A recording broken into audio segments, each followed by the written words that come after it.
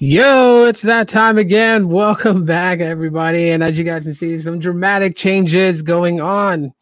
And so we're going to be talking about that today. Also, we're going to be reliving a retro classic gameplay. So we're going to be taking a look at Super Mario Brothers, probably one of my all-time favorite games and suggested by a special somebody, just to kind of relive those glory days of Super Mario Brothers. We're going to be talking about Godzilla versus Kong and also the Mortal Kombat movie that's dropping April 16th, as well as taking a look at Android 12 developer preview 1. So look, let me just kind of just make this clear to everybody. It's a whole new ball game and a whole new show, right? You obviously can see that just from all the branding that's pretty much been changed up. Been doing strictly mostly tech for the longest time, and now it's time for me to kind of go a different route. And while tech does pertain to the nerd culture, so does gaming, so does movies, so does everything else. And so I've been giving everybody a forewarning for the longest time that I'm going to be changing directions and going this way. And now it's officially going this way. So while we bid Aloha Android a farewell, because it was great. It was great doing it. It was great focusing on Android. It was great focusing on Boost Mobile and custom ROMs and all that other stuff, which is still part of the nerd culture. So it's not like that stuff is going anywhere, but I do want to kind of just bring more things to the table. So it may not be everybody's cup of tea. I understand that. I definitely do.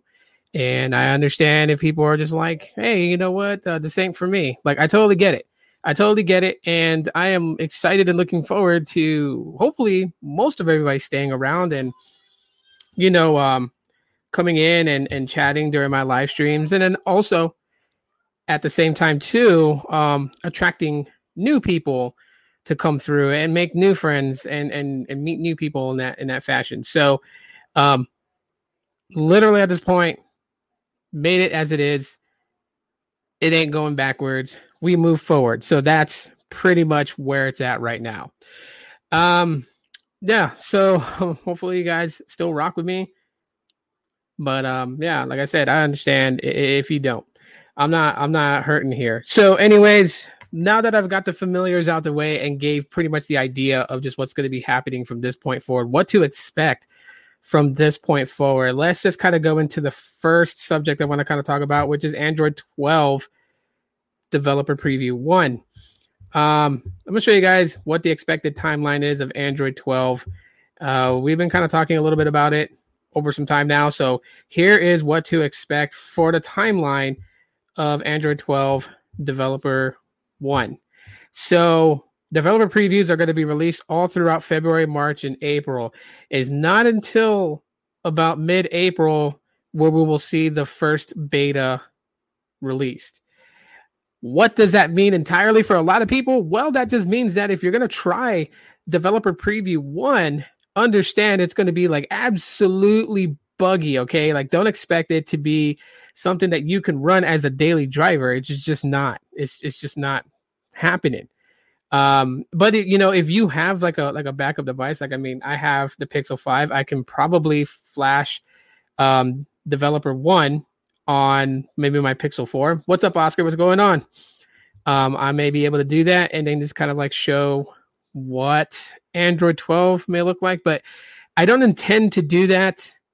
I really don't. Not at this point, only because a lot of things that they would implement into Android 12, they definitely it's not going to be prevalent right now. This is just really it is a developer preview.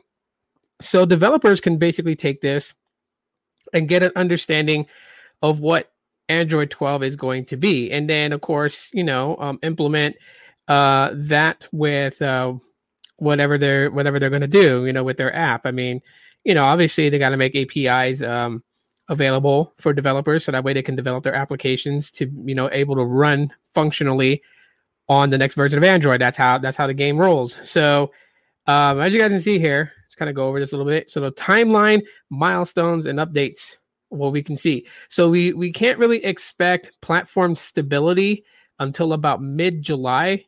Like I would say, just judging by this timeline here, possibly around the the late July, like the 20th, around there, we may be able to, start seeing a, platform stability there. And My dogs are going off.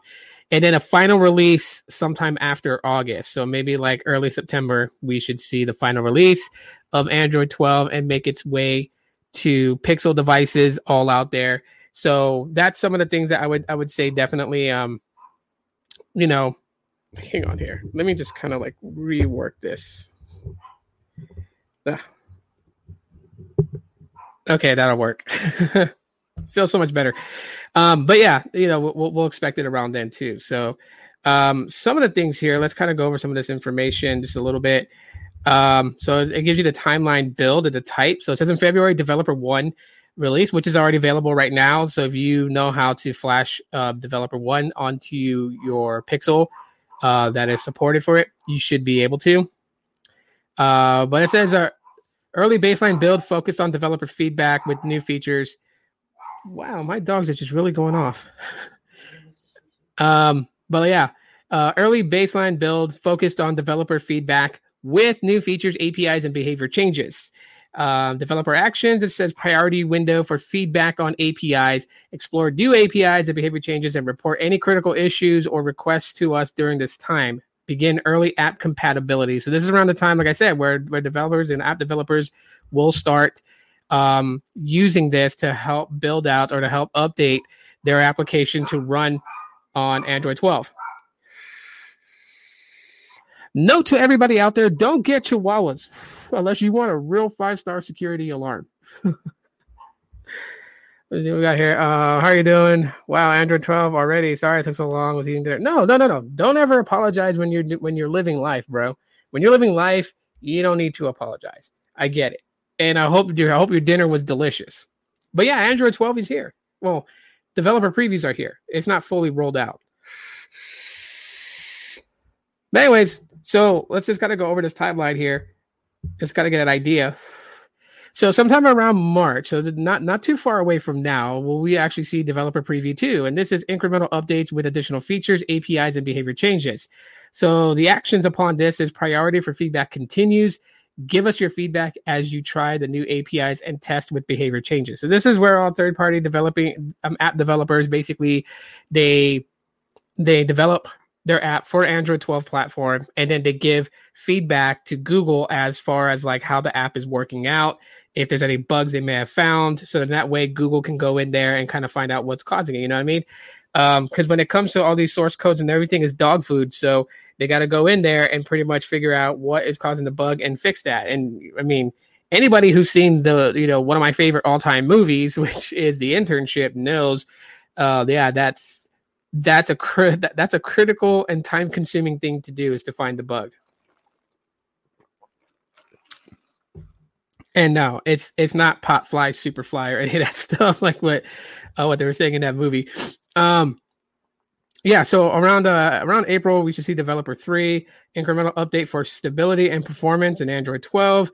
Get apps ready for consumer beta. So, while not every app out there is going to be compatible with Android 12 by this time, majority of the ones would. So like Facebook obviously is going to be part of it, where they're going to test Facebook on the developer previews, see how Facebook responds on Android 12, give feedback on any bug changes or whatever.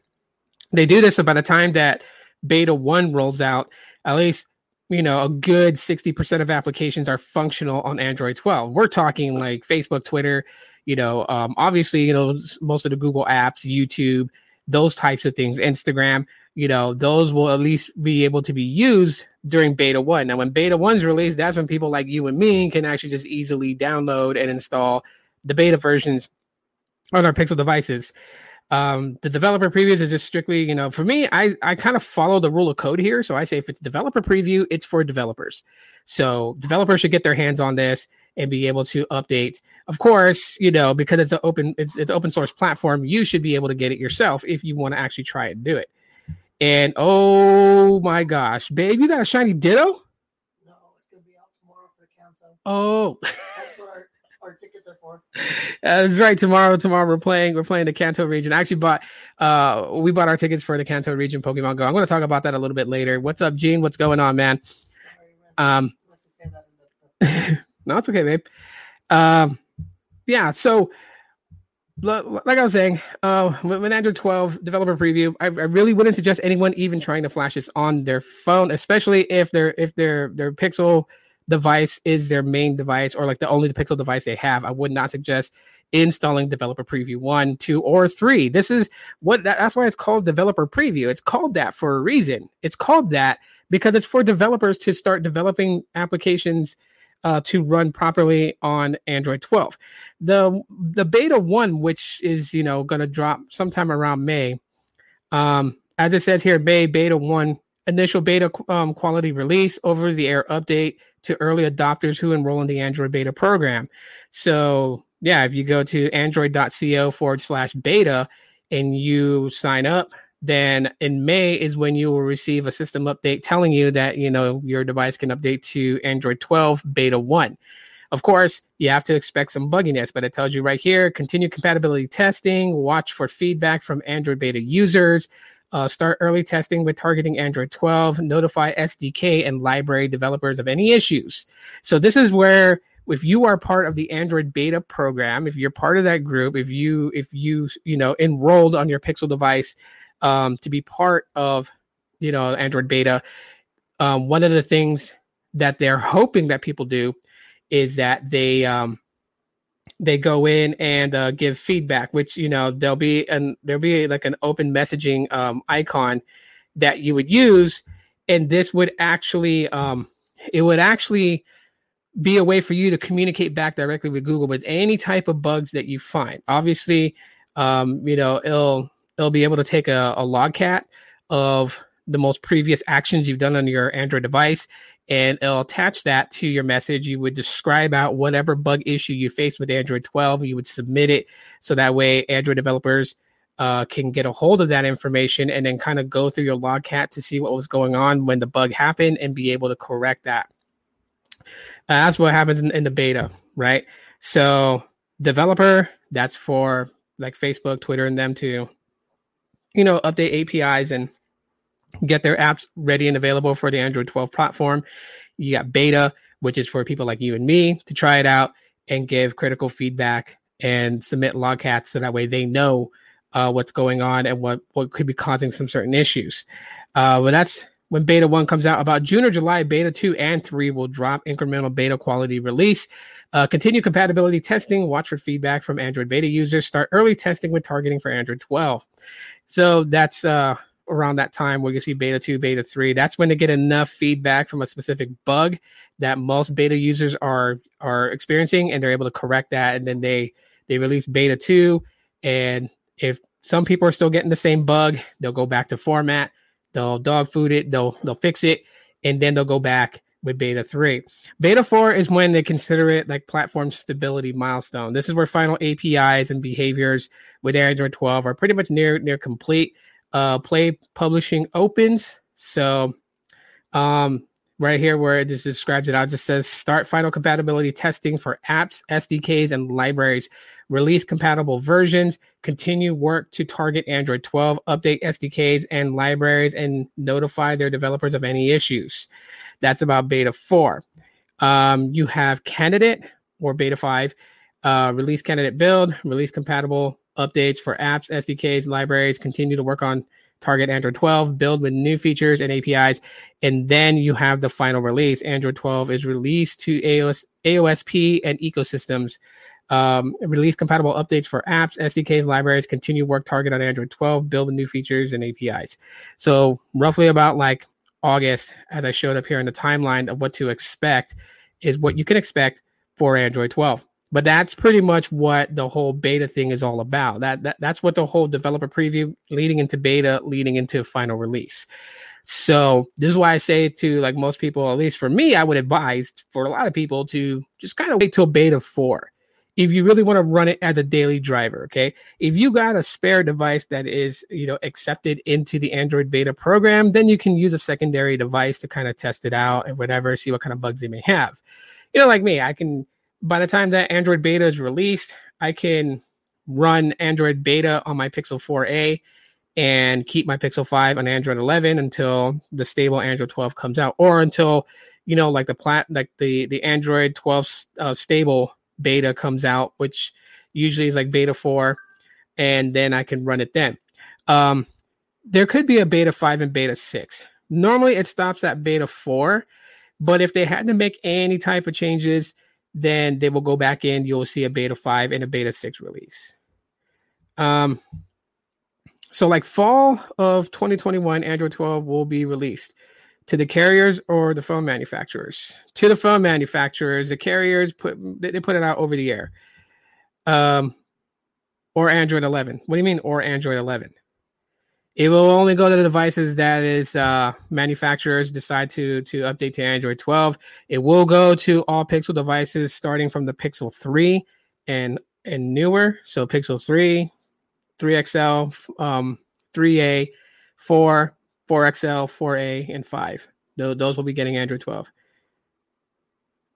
Yeah, it tends to go off when the hot keyword is heard. That happens. That's one of the curses of owning a Google Home, is that sometimes it doesn't understand when you're just like having a conversation with somebody else, and then it'll activate. So that's pretty much Android 12 in a nutshell, what to expect coming from that. Really, I mean, at this point, like I said, I mean, I can't tell people what to do.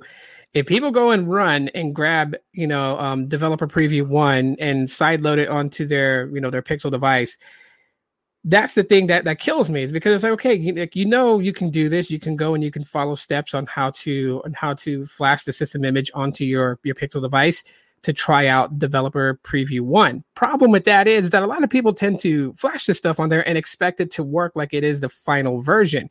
Let me tell people right now, if it's not the final version, then don't expect, like final version results. Like, don't. It's pretty idiotic to even think that, and then to head to social platforms and to complain and be like, it's buggy, it's not working right. Well, what do you expect? It's not the final released version. I mean, that's pretty much it. He says, I mean, the phones that have not updated to Android 11 yet. No. If your phone did not update to Android 11, it's not going to update to Android 12. It's not going to jump. Most manufacturers will not jump software platforms. They just won't. It's never a good fit when it comes to electronic devices that run software. It's never a good fit to do that. It's never good to say, okay, we haven't updated you in years, and we're going to make you jump over one version or over two versions. They don't do that. If it never got Android 11, it's not going beyond whatever it's on right now. That's just it. We could complain. We could, I hate to say it, we can complain. We can bitch about it, but it's not going to change. It's just not going to change it. So if it got Android 11, chances are it may go to 12. But I've already explained this so many times. Manufacturers don't see the value in updating your phone to the latest version of Android. They just would rather have you buy a brand new phone. That's the name of the game. They cannot sell Android. They cannot. They just can't. You can't take something that doesn't belong to you, that you're licensing to use on your hardware, and say, hey, you want this, we're going to give you got to pay $10 to download it. No, they can't. So for these companies like Samsung and Motorola and, HTC, and wow, that's kind of weird, right? Saying HTC. Really never really hear about HTC in a long time, so saying its name is kind of funny. But like those don't those companies, their own concern is making money. That's all their concern is about. And if they can sell you a phone with the latest version of Android, that's what they're going to do to make that money. Hardly. Some will do it just to show faith in it, right? And they normally tend to do it to their flagship devices. So like Samsung and the Galaxy S series, more than likely the latest Galaxy S is going to move to Android 12.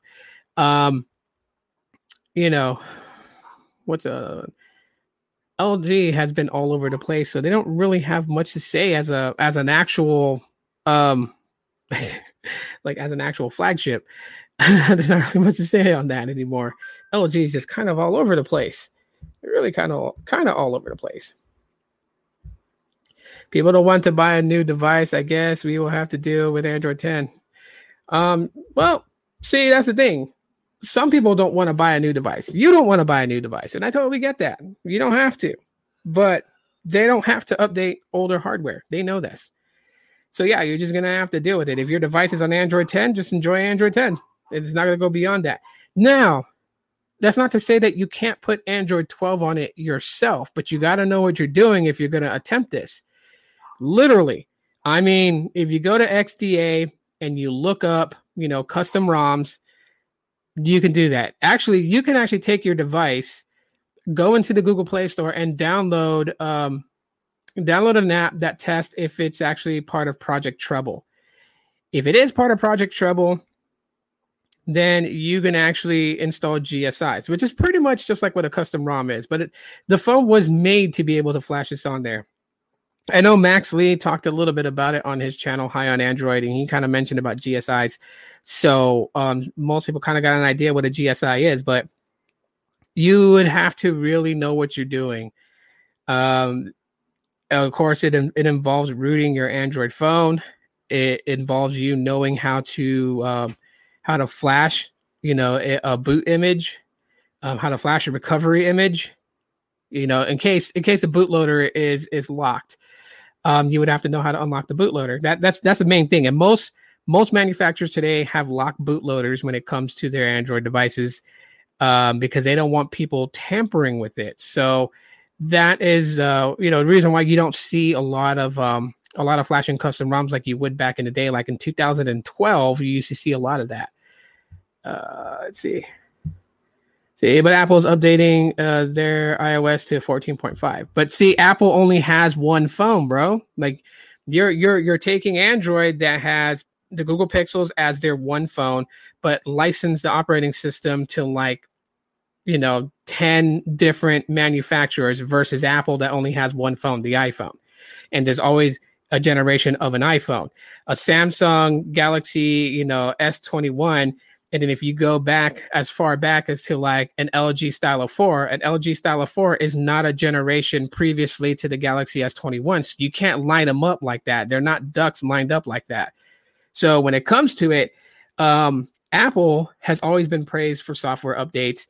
And I think, in the days of Android versus iOS, that is probably one of the biggest things that I would talk about with people when they would chat about it is, comparing that scenario. You got one phone to deal with. It's easy to keep them up to date because it's only one phone per year.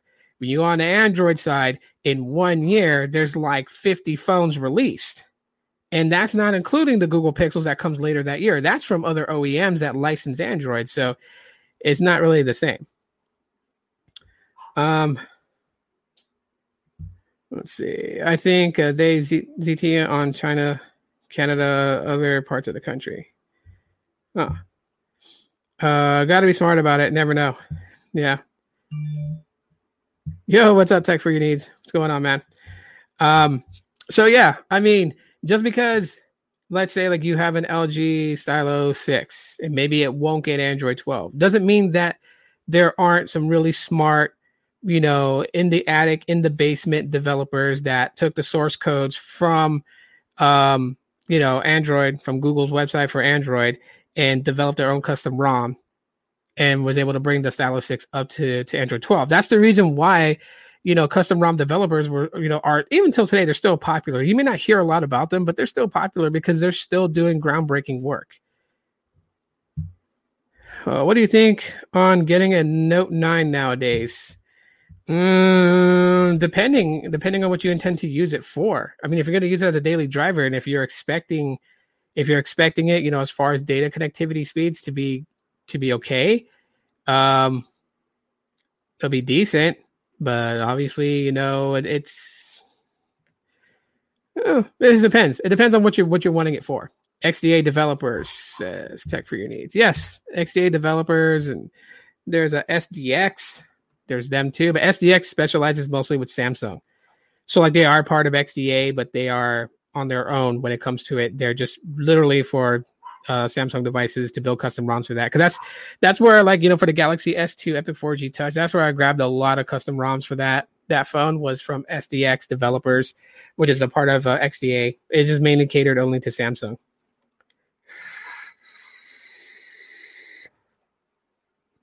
Okay, Gene. Hey God.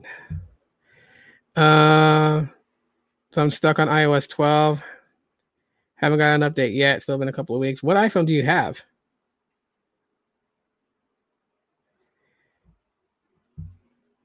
You heard Stadia Studios have shut down? Really? No. I was playing on Stadia earlier today.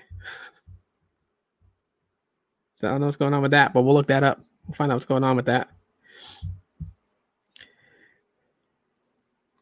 I haven't gotten an iOS update either. I think I'll have to check my iPhone. For iOS 14.5, is it already out of beta? I haven't kept up with that, so I'm not sure. I know on my iPhone XS, I'm running a 14.4. And I think I do have a developer, a beta profile on it, but I don't think I did the update. I don't know. Not entirely sure. Yeah. So yeah, I mean that's the best I can offer anybody that has like an old Android phone that wants to try to get their phone up to Android 12. But it's not like as soon as Android 12 comes out, there's going to be like a massive amount of custom ROMs for older Android devices. And most of the time, these developers they kind of go after flagships, maybe flagships that are no longer being moved up. They kind of go after those because most people.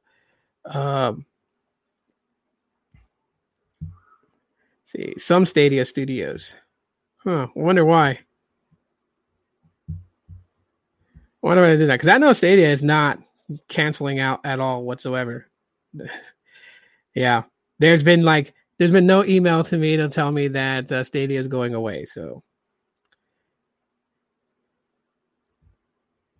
let's look into that.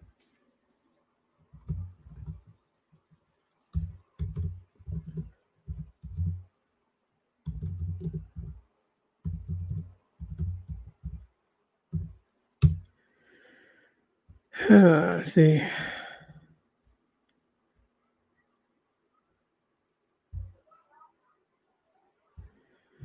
Okay, well, let's kind of bring this up. So, an on the spot subject. Let's see. This is coming from Kotaku. So let's kind of look at that. I don't want to get feedback. All right. Kind of lagging just a little bit here with the internet today. Yes, I know I'm sharing this. All right. So Google Stadia shuts down internal studios, changing business focus. Google Stadia, the late 2019 streaming platform that promised to revolutionize gaming by letting users stream games without needing to own a powerful PC or console, is altering course, getting out of the game-making business, and will now offer its platform directly to game publishers alongside offering Stadia Pro to the public. The company is announcing the news today through Kotaku, began to hear rumblings from the source close to Stadia last week that Google service was heading for a major change. One game industry source told Kotaku that Google was canceling multiple projects, basically any game slated for release beyond a specific 2021 window. Though they believe games close to the release would still come out, today brings some clarification. Google will close its 2 game studios located in Montreal and Los Angeles. Neither had released any games yet. The closure will impact around 150 developers, once source familiar with Stadia operations said. The company says it will try to find those developers new roles at Google. Jade Raymond, the veteran producer who helped build Assassin's Creed for Ubisoft and moved to EA several years ago before leaving to run game creations at Stadia, is exiting the company according to Google. Google will continue to operate the Stadia gaming service and its $10 monthly Stadia Pro service. It's unclear how many, if any, exclusive games will still come to the service, though the company has indicated that it can still sign new games and will bring more third-party releases to the platform. It nevertheless will look to many like a new drawdown of the plan to have Stadia run as a bona fide competitor to the console platforms. Yeah, so it's not shutting down. Stadia is not closing at all whatsoever. They're just so Google did intend to actually put out like Stadia exclusive games. So, like these are games, like video games developed by Google. Please excuse my dogs. They are just going off. But anyhow, So they were going to release like Stadia specific games, right? And they had a team of developers at Google that was building games for Stadia. And I guess what they're doing is they're scrapping that idea to have Stadia exclusive games, and they're just basically going with third party, right? So like going with let's say Midway, if Midway still develops games, or going with Capcom, having them release games on their platform. So that's just really where they're going. But they're not shutting down like Stadia like for good. They're closing out 2 of their studios that was designated to design and develop games for it. No, I don't. Yeah. So wow. But thanks for the insight, Riverdale. Appreciate it. So now for those people who don't know, and I'll change the title later on when after I'm done live streaming to kind of include that in here about Google Stadia shutting down 2 of its studios, one in Montreal, one in Los Angeles. So that way people that's into Stadia gaming can catch up on that. Because I know the homie Squids is heavily into Stadia and Luna. He's really into his gaming. So if you guys have not subscribed to him, check him out. Definitely check him out. But anyhow, so yeah, let's move on to something else here. It's been a crazy day. Let's see. We got. Well, how many did you guys see the actual Mortal Kombat trailer? I know I got dinged for it the other day. Yesterday, I think it was. Yesterday, I actually, reacted to the trailer on watching the trailer and whatnot, and got dinged by YouTube and Google.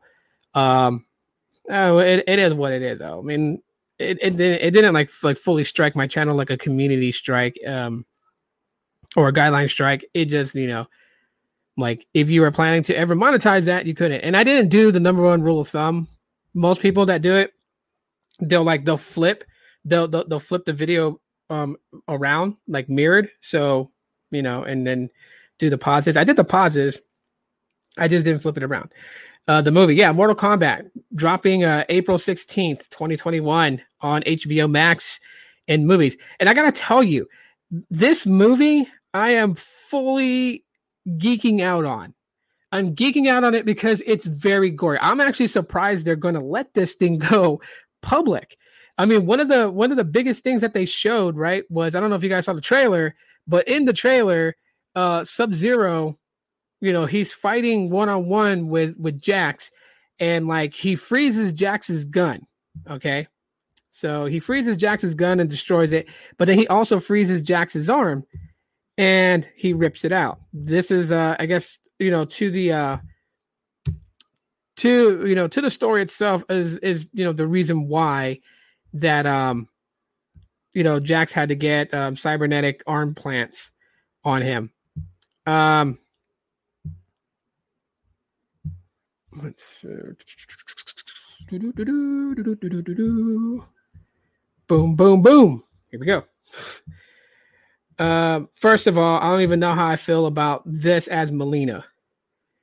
I mean, no. I really don't know where they're going with this. Because, when you think about Mortal Kombat, when you really think about it, let me see. Hold on, I'm getting some advice here. Let's see. Or before you show a trailer, you should take out the monetization for that. Yeah. I pretty much am like aware of that now. I saw an ad for it, and it looks like another action fighting movie, but it seems cool. It, like I said, I mean, check out the trailer when you got some time. It is turning out to be pretty gory. I mean, like I said, like they ripped Sub-Zero ripped off Jax's arm, and like that was crazy.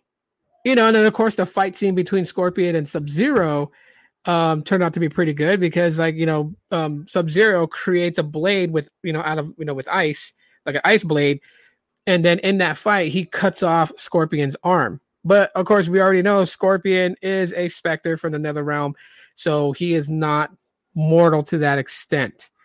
But yeah, so this right here, that's supposed to be Mileena. So I don't know if they're still continuing the same story that that Shang Tsung had created Melina to act as a twin sister to Kitana, but he used Tarkatan blood to create Melina, and therefore that's why she is like half Tarkatan, and that's why she has, you know, the mouth the way it is, like, you know, with like the oddly shaped teeth that are like, you know, Baraka's, you know, because she is half of his species. So I don't know if Kitana is going to be played by the same actress. Are they still going that route, or are they making Melina a totally separate character? That's something that, you know, I'm hoping, because I can already see that they have made some slight changes. Like, for instance, how Jax, you know, lost his arms and had to get those cybernetic arms. From my recollection of Mortal Kombat, it wasn't Sub-Zero who took his arms. It wasn't. If I'm not mistaken, I believe it was Kintaro in Jax trying to save Sonya Blade in Mortal Kombat 2. So, because of that, yeah, but it totally changed, you know. There's just a lot of things that's happening here. Of course, the trailer kind of makes it almost seem like that Kano and Sonya are working together. I doubt that. You know, I still think that Sonya Blade's in hunt of Kano, but I mean, it was some pretty sick things going on in that trailer. For instance, like, you know, the special effects for Scorpion, I kind of like that. You know, really emphasizing, you know, that he's a Hell Spectre.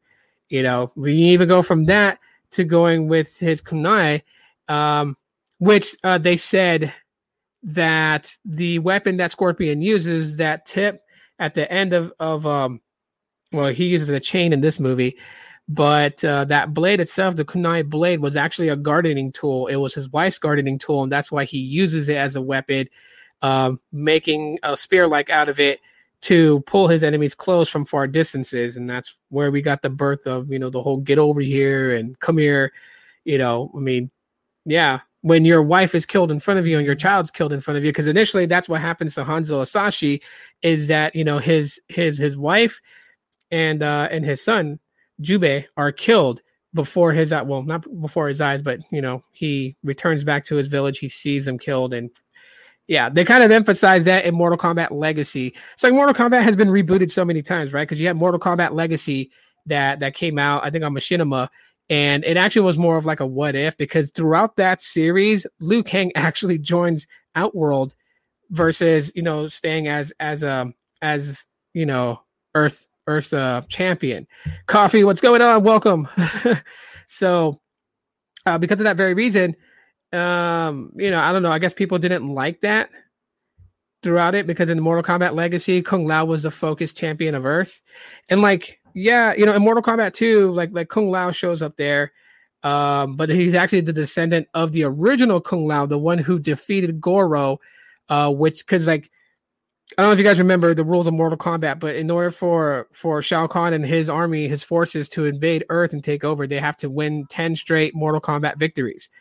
And, you know, they almost won 10, and then the great Kung Lao competed in Mortal Kombat and defeated Goro, therefore costing Shang Tsung his 10th victory. So then they started again, and they won 9 victories, and then came the current Mortal Kombat, the one that we know of, where Liu Kang is chosen by the Order of Light to represent Earth in Mortal Kombat, and then the story goes from there. But I don't know how I feel from like some of these shots. I mean, it's just, you know, you have that. Let me see if they have like a good shot of Sub-Zero, because I know this is obviously that is you know, the cover for the movie theaters, the poster for the movie theaters for Mortal Kombat coming April 16th. You see on the left side you have, you know, Scorpion, and it has like even the blade itself, the outer shape of the kunai on this side. But then on the right side, you have Sub-Zero, and you have his frosted blade that he creates. But here is what Sub-Zero looks like, and you really can see right there. I mean, where's this going? You know, because I'm wondering about this movie. I really am wondering. In fact, hey, even though I can't see the sticker through StreamYard, but thank you so much, Coffee, for the super sticker. Really appreciate it. But I mean, we know from Mortal Kombat lore that Sub-Zero, whose real name is Bihan, is with the Lin Kuei. He's with the Lin Kuei, and Scorpion, whose real name is Hanzo Asashi, is leader of the Shinrai Ryu. Two competing clans in Japan. And actually, even before they started giving a backstory to Scorpion in that detail, from the very first Mortal Kombat games, it was said that the Lin Kuei was actually from China. So the Lin Kuei supposedly being from China, Shinrai Ryu from Japan. Either way, they're from feudal clans. And then in the first Mortal Kombat is where Scorpion takes his revenge. He kills Sub-Zero. And then we find out later on down the road as John Tobias and Ed Boon created the character called Noob Saibot. And for those who don't know the Easter egg, Noob Saibot, that name derived from the creators of Mortal Kombat, John Tobias and Ed Boon. If you take their last names and you flip it around, Boon flips around as Noob and Tobias flips around spells Saibot. And so that's how that name of the Shadow Ninja Noob Saibot came to be. But it wasn't later on until deeper into Mortal Kombat lore when you had the more developed games like Mortal Kombat Deception, Mortal Kombat Deadly Alliance, is where we started getting more of a backstory to Noob Saibot, which then it is revealed that what was it in Mortal Kombat Deception, I believe it was more in detail revealed that Noob Saibot is actually Bihan. That when Bihan died at the hands of Scorpion in Mortal Kombat 2, we saw Sub-Zero come back again, but he looked a little bit different. And then it comes to find out that the Sub-Zero in Mortal Kombat 2 is Kuai Liang. Kuai Liang being Bihan's younger brother, who in the Lin Kuei, his codename was Tundra. So Bihan's codename was Sub-Zero, and his younger brother, who also had gifted abilities like Bihan when it comes to manifesting ice and controlling it, his name is Kuai Liang, and he was known as Tundra. When he found out his brother died, he donned the name Sub-Zero, but then he vowed to correct a lot of Bihan's mistakes and entered into the second Mortal Kombat tournament, which was held in Outworld. And it was then shown that the Sub-Zero then and then on would be Kuai Liang. So in Mortal Kombat Deception, they find out that Noob Saibot is actually Bihan. When he went to the Nether Realm, he didn't come back as a specter like Sub-Zero did. He came back as a wraith. And so, several times Kuai Liang confronts his brother when he finds out Noob Saibot is his older brother, but there's nothing good of Bihan at all. He was evil in his life on Earth, and he remains even more evil in the Nether Realm as a wraith. And even at one point takes Smoke, who's also part of the Lin Kuei, who had been put through the cybernetic program. He took him as a partner, which is funny because Smoke was actually very good friends with Kuai Liang. So I'm wondering if they're going to play this story out in Mortal Kombat at all, to either side, to Hanzo Asashi and his past and to Bihan and his past. Because I know for a fact they're not going to, if they do try to say that this Sub-Zero is Kuai Liang, then that's pretty ridiculous. So will they make reference to Tundra in this too as well, to kind of emphasize that Sub-Zero has a younger brother with the same gifted abilities? Because there is also another Lin Kuei ninja. Her name is Frost, and she also has the similar gifted abilities as far as manifesting ice out of thin air. So, and it's not really out of thin air. It's just because in air there's moisture in there, and they can actually pull that moisture and freeze it at the same time. So, but the special effects in this movie is absolutely good. If you have not seen my video outlining the trailer, go ahead and check that out, because I just did that yesterday. It's there. You can see the trailer in my thoughts initially on it. So, but yeah, definitely check that out. And also, besides Mortal Kombat, Godzilla versus Kong, who do you guys think is going to win that battle? Like, honestly, who do y'all think is going to win? Because there's just so much news just flying out about Godzilla versus Kong. It's insane. It really is. I mean, it's not a new movie, because they've had Godzilla versus Kong in the past. I think like 1968 or 69. Somewhere back then they had They had it twice. They had the battle between these two twice, and both times Kong wins. So a lot of people are really guessing that Kong wins. But in my analysis and the breakdown of Godzilla versus Kong trailer, both the U.S. release trailer and the Japan trailer, there is one thing prevalent in both trailers that is for sure, and that is Mechagodzilla will be in this movie. So you have Kong, you have Godzilla. We hear in the trailer they talk about, there was a war before, and Godzilla and Kong are the last two standing from it. You cut to a scene that looks like it's Hong Kong, and you see like this explosion come out of nowhere. Then you see people running down into a subway for shelter, and up, like at an upward angle towards the sky, you see what looks like Godzilla, but a robotic version of it. Obviously, that's Mechagodzilla. And it makes sense when you think of like all the post-credit scenes, like the post-credit to Godzilla King of the Monster. Apex gets a hold of Ghidorah's head. So obviously they're using Ghidorah's brain in a mechanical Godzilla body. They're saying that the bones they discovered in the Philippines in the first Godzilla movie, where they were trying to find out what happened there, where one of the Mutos actually had swam from the Philippines to the nuclear reactor in Jinjiro, Japan.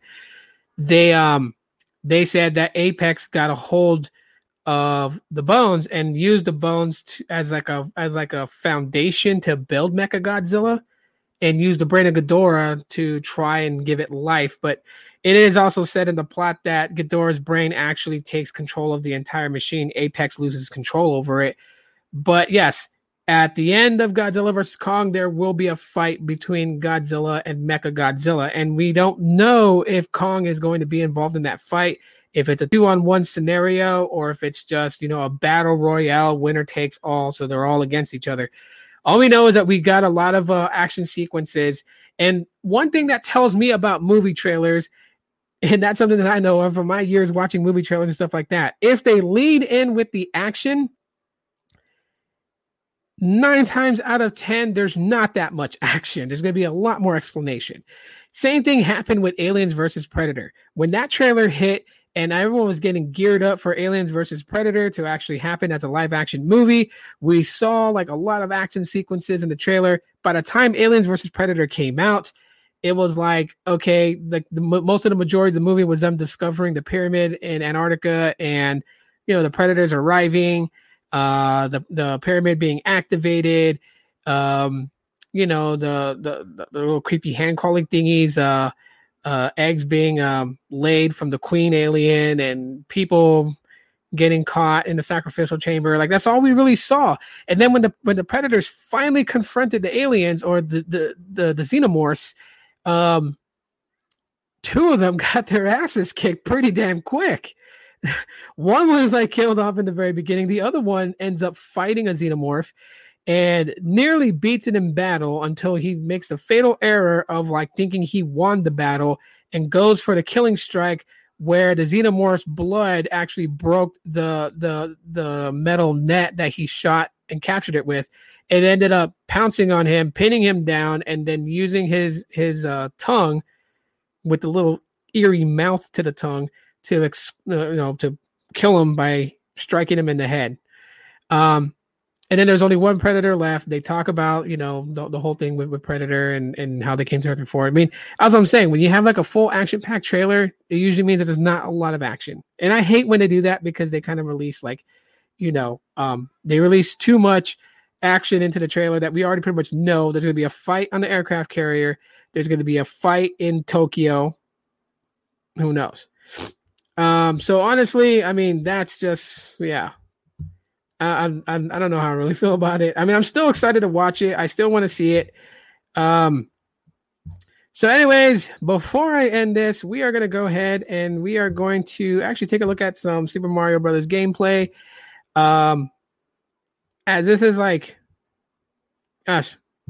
retro. And this is to kind of signify, because I am doing a Retro Thursdays. So Thursdays will be retro. Maybe I'll take a look back at like an old TV show from the 90s, old video game from the 90s. Who knows? But yeah, we will be having those like on Thursdays or Wednesdays, one of the 2 days. Anyways, so yeah, Super Mario Bros. Gameplay.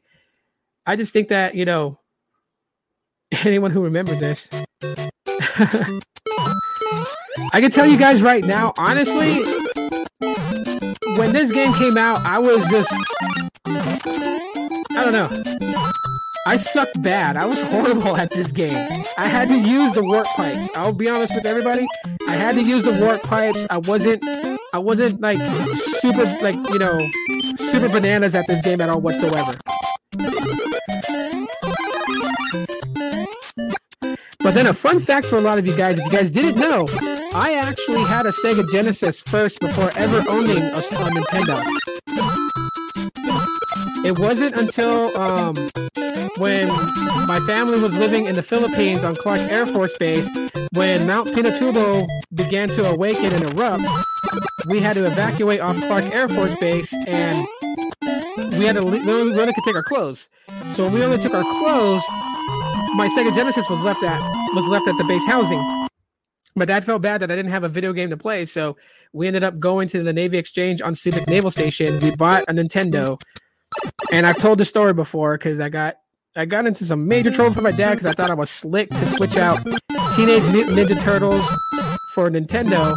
I switched it out for Teenage Mutant Ninja Turtles Part 2, the arcade version, and TMNT 1 was $37.99, TMNT 2 was $42.99, and I got in some serious problems. My dad literally, I don't know why he didn't go for it to get on top of that.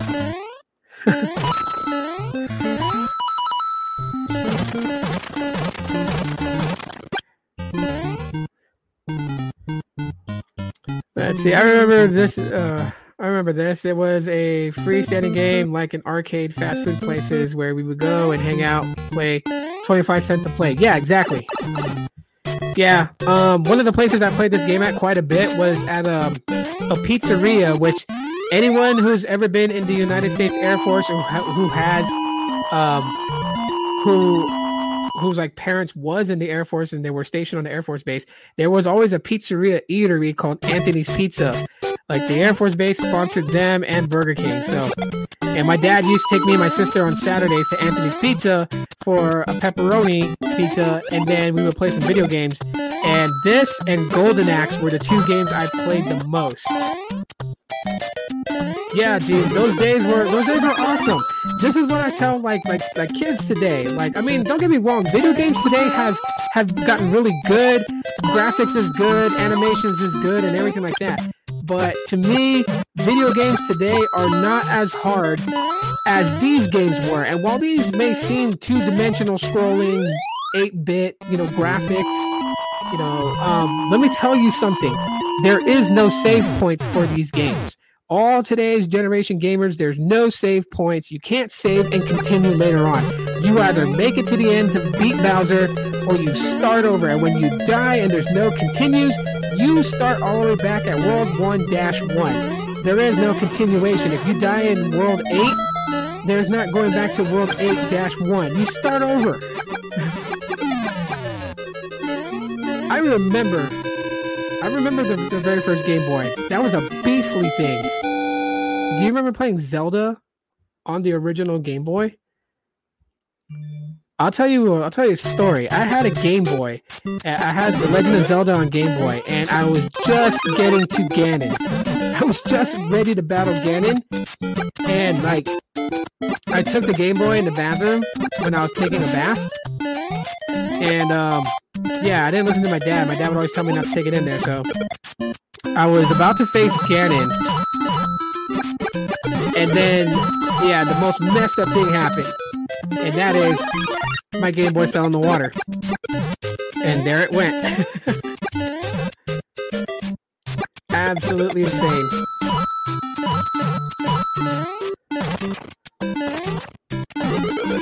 You still have one? You bought it when you were at Macy's? Oh wow! Is it still in prime condition? Like no cosmetic defects or anything? Because that's gonna cost a nice shiny penny.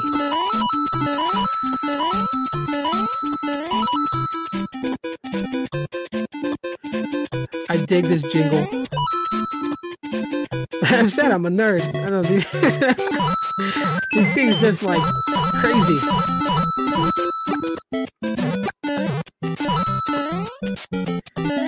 I'm gonna let this play all the way until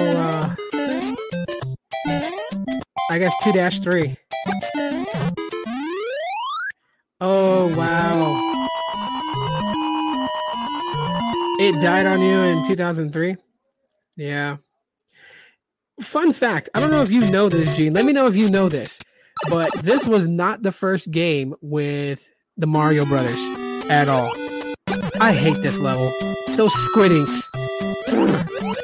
But this was not the first game with Mario Brothers. As a matter of fact, Donkey Kong was the first game with the Mario Brothers. You remember that? You would have to be Mario and you would have to make your way up through the ladder and through the different platforms without being struck by one of the barrels that Donkey Kong threw at you.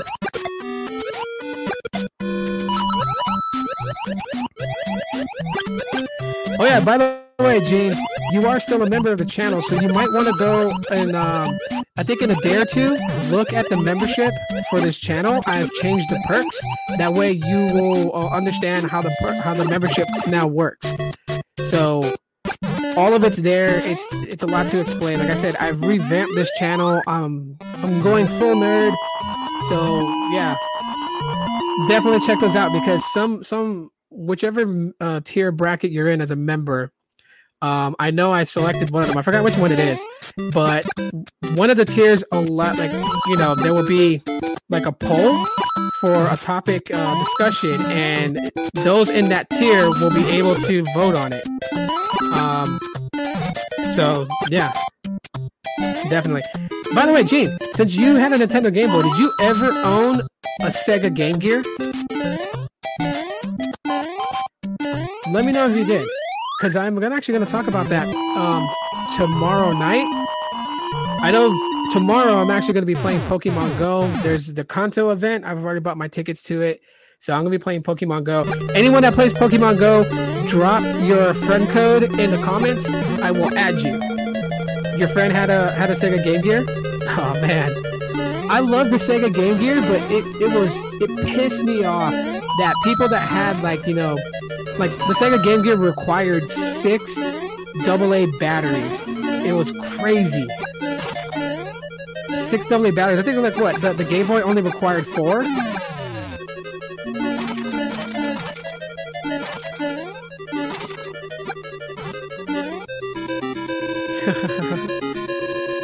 He found Toad! He found Toad! Toad's alive, but the princess is in another castle. That is so bad. That is absolutely bad. I know. If I was Mario in that game, I'd so totally be pissed.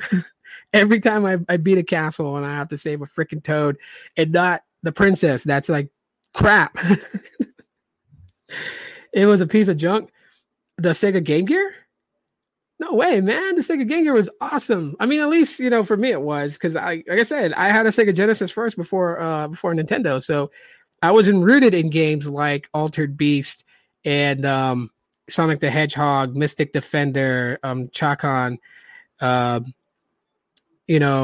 it Kid Chameleon, like those games. So, having a Sega Game Gear, I was able to play it, but it kind of did irk me though with the Sega Game Gear. And that's when I realized that a lot of the mobile handheld gaming, obviously the games were constructed differently from it. Cause like I bought Sonic the Hedgehog for the Sega Game Gear and I was expecting it to be exactly like my Sega Genesis, and it did not. The graphics was like, the levels weren't even similar. So I was just like, oh man, but I mean, it is what it is.